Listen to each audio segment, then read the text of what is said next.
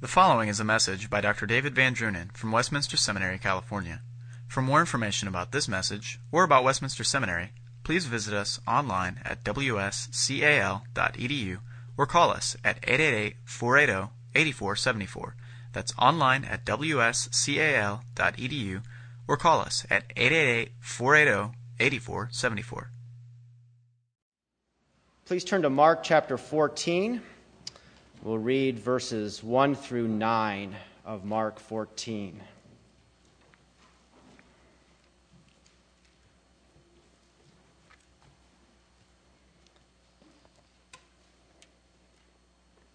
It was now 2 days before the Passover and the feast of unleavened bread. And the chief priests and the scribes were seeking how to arrest him by stealth and kill him.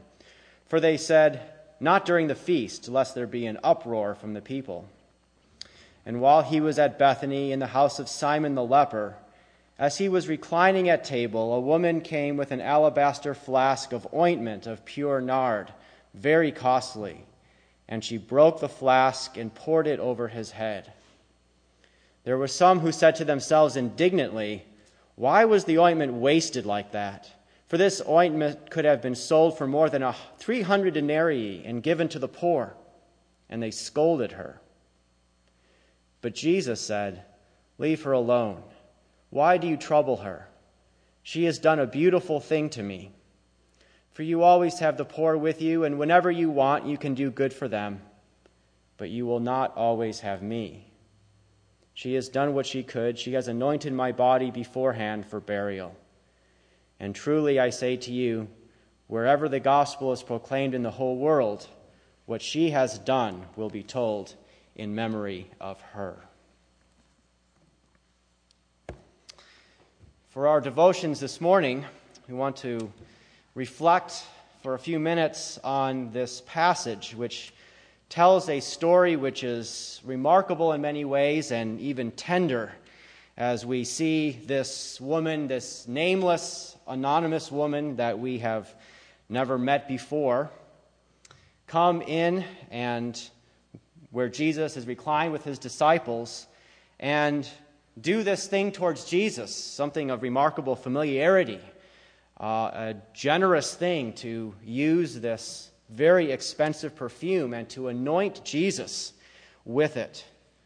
And after she is rebuked by the disciples for this act, Jesus comes to her defense and praises her, explains what she has done, and even says that this deed that could be described in only just one verse, will be told throughout the whole world, wherever the gospel is preached, in memory of her. Now, as we think about this story, certainly we need to think about it in the context of what has been transpiring in the second half of the Gospel of Mark. In chapter 8, Peter makes his confession that Jesus is the Christ, the Son of the living God. And from that point forward, Jesus begins at regular intervals to be explaining that he has to die, that he has come into this world in order to give his life. And as he does this frequently over the next several chapters, those predictions of his death are interspersed with equally frequent, in fact, even more frequent calls for humility on the part of his listeners. He calls for his disciples and those who hear him to humble themselves, to forsake the ways of power and authority and seeking renown and fame for themselves, but to lower themselves and to accept the ways of humility and meekness.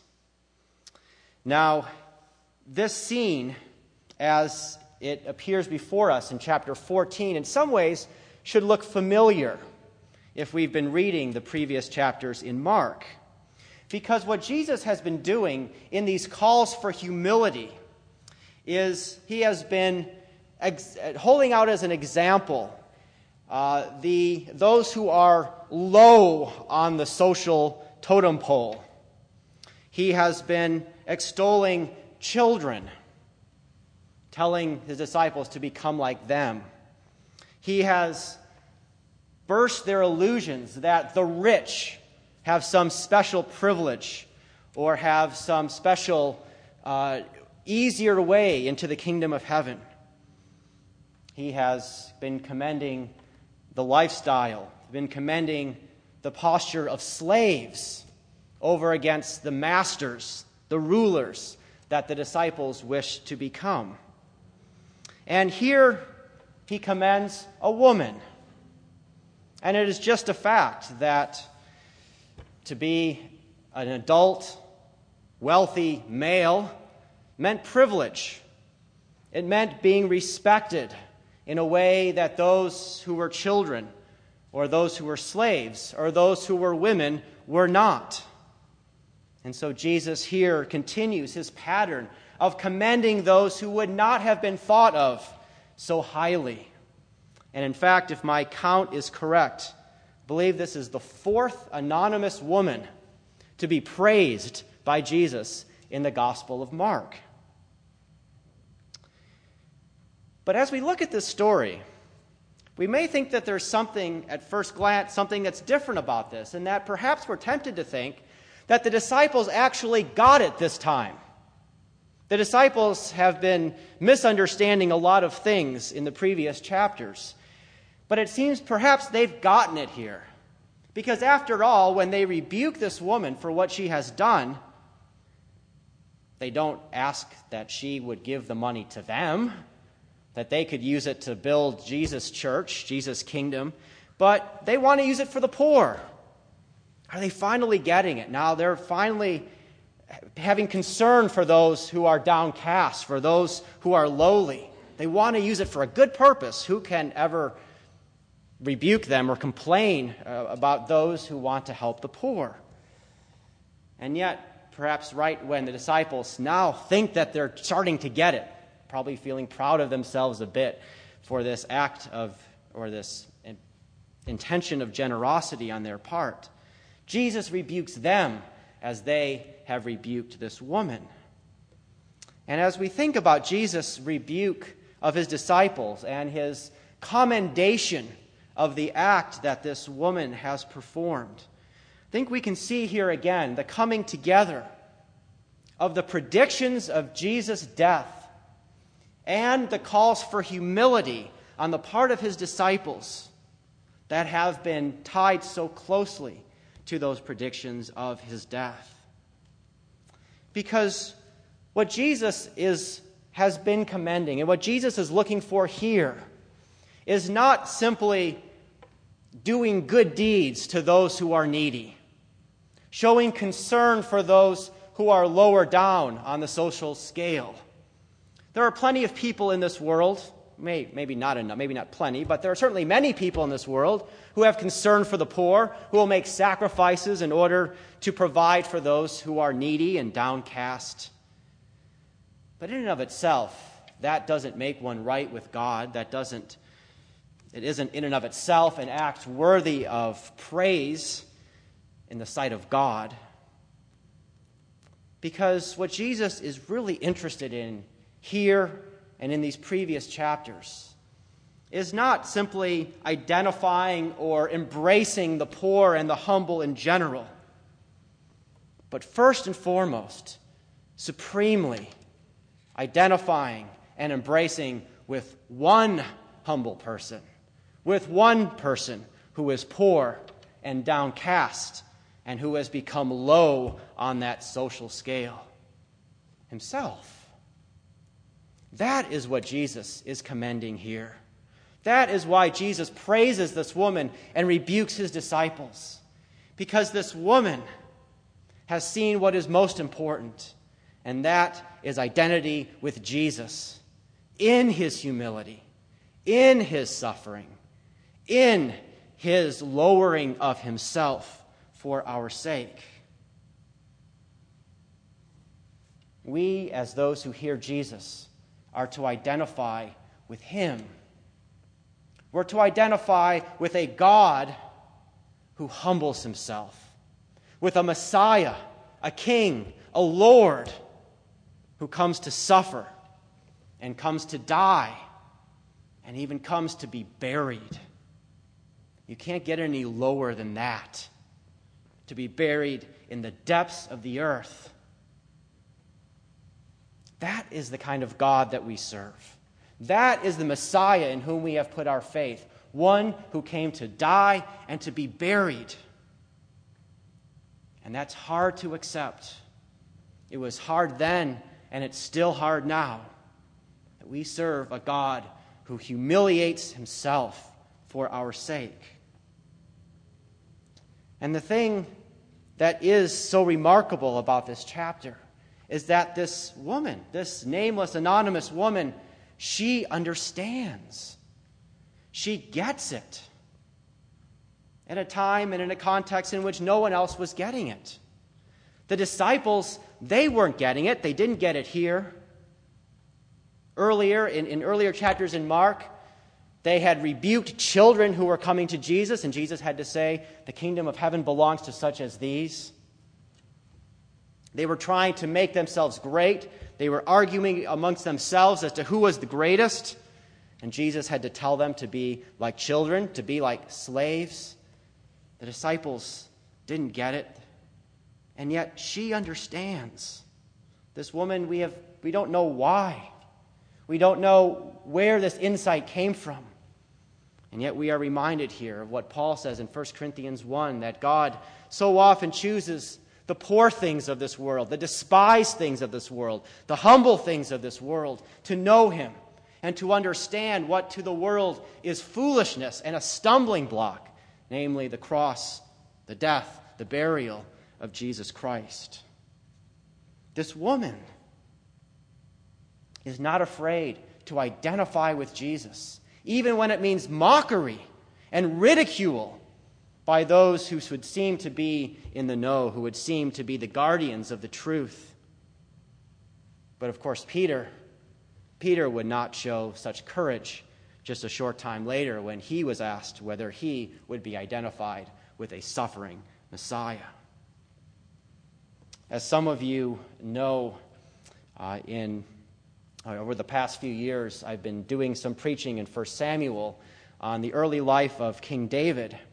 And the last chapter that I have preached from 1 Samuel is chapter 25, in which David, fresh off of his noble, righteous deed of refraining from killing Saul in the cave when he had the opportunity, showing compassion and humility and forbearance as he showed forth the Messiah who was to come, who was to be the Prince of Peace, who was to accept a life of suffering without retaliating against his enemy.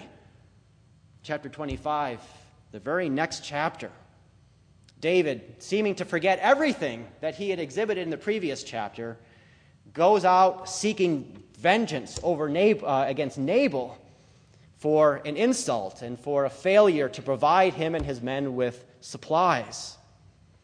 And when David is about ready to shed blood, Abigail, the wife of Nabal, comes, someone we never met before, someone we know basically nothing about, and whom we know nothing about thereafter, except that she became David's wife and had some children. But we find Abigail coming and with great wisdom and insight and discernment, turning away the wrath of David and hundreds of his bloodthirsty men, preventing that slaughter. Abigail understood in a time when David had forgotten, when his men had forgotten. She understood what the true king of Israel was to be, a prince of peace, a man of suffering, a man of sorrows, a man who would suffer and even die and be buried for his people. And it's interesting that in that speech that Abigail gives in 1 Samuel 25, she ends by appealing to David, when the Lord has rescued you, has blessed you, then remember me. And David certainly did remember Abigail, remembered her well enough to go and to marry her after her husband died. But certainly it is remarkable that this Well, she's not anonymous. We know her name, but we don't really know anything else about her. That for 3,000 years, as the record of redemptive history has been kept and proclaimed, what Abigail has done has been remembered, showing us the wisdom of the kingdom of God, the wisdom of the messianic work of our Lord Jesus Christ. And here, in a remarkably similar kind of story, we find this woman who is now remembered, who has been remembered for 2,000 years for this great deed that she has done. Jesus says that what she has done will be told in all the world in memory of her. In the Gospel of Mark, it seems that it is words, not sacraments, that provoke memory. It's interesting that in the account of the Last Supper, which follows almost immediately thereafter in Mark 14, Jesus doesn't say, he's not recorded as saying, "Do this in remembrance of me," as we read elsewhere. And yet here there is memory of this woman in the proclamation of the gospel. In fact, a little later on, we'll read that Peter remembered the words of Jesus after the cock crowed 3 times. And so the words that are spoken as the gospel is preached will provoke memory of this woman and what she has done. We're never told her name, but her act will live on. And in fact, it seems that what we are doing right now is fulfilling the words of Jesus. We're fulfilling his prophecy as we gather here this morning and we recount this story, we retell this story. And what she has done is now being remembered again. By retelling this story, we are announcing the gospel. We are remembering not so much her, we don't even know her name, but we're remembering the one that she served, the one to whom she looked, the one in whom she trusted. We are announcing the gospel that Jesus here was prepared for his burial, that Jesus went down to the low places of the earth for us and for our salvation. And we're reminded that the fact that we trust in a Savior who died to take away our sins calls forth a way of life for us, a way of life that is different from the life of this world. We as a church are called to be those who are humble and meek and gentle, who value Christ and his gospel and his kingdom above power and authority and wealth and the fame and renown that this world can give. The world seeks these things, but we who trust in Christ may not seek those things. That is not the way of life to which we are called as a church. And though the world does not recognize this way of life, the world does not respect this way of life, God does. God remembers those who live this sort of life. God remembers. As he remembered this woman, so he knows those who are his. Let us look to this Savior. Let us embrace him as he is, in his humility. For it's only in his humility that we know him now as one who also is exalted. Let us pray. Heavenly Father, we thank you for this beautiful story and this beautiful act that we read here. How one of your servants, nameless to us here in the Gospel of Mark, shows her faith in a suffering, dying Messiah. Father, we thank you for her humility, for her boldness in the face of rebuke. And we pray, O Lord, that you would give us like faith, that we would trust in a Savior who did not seek to commend himself in the eyes of the world, who did not seek the glory of this age, but who went down even to the low places of the earth for us and for our salvation. O Lord, give us this faith. Give us humility to forsake the honor and the power and the riches of this world, to pursue your kingdom and your righteousness. Grant us this by your Spirit, O Lord, and we pray that you would bless throughout this world the preaching of your gospel, which includes the memory of this act.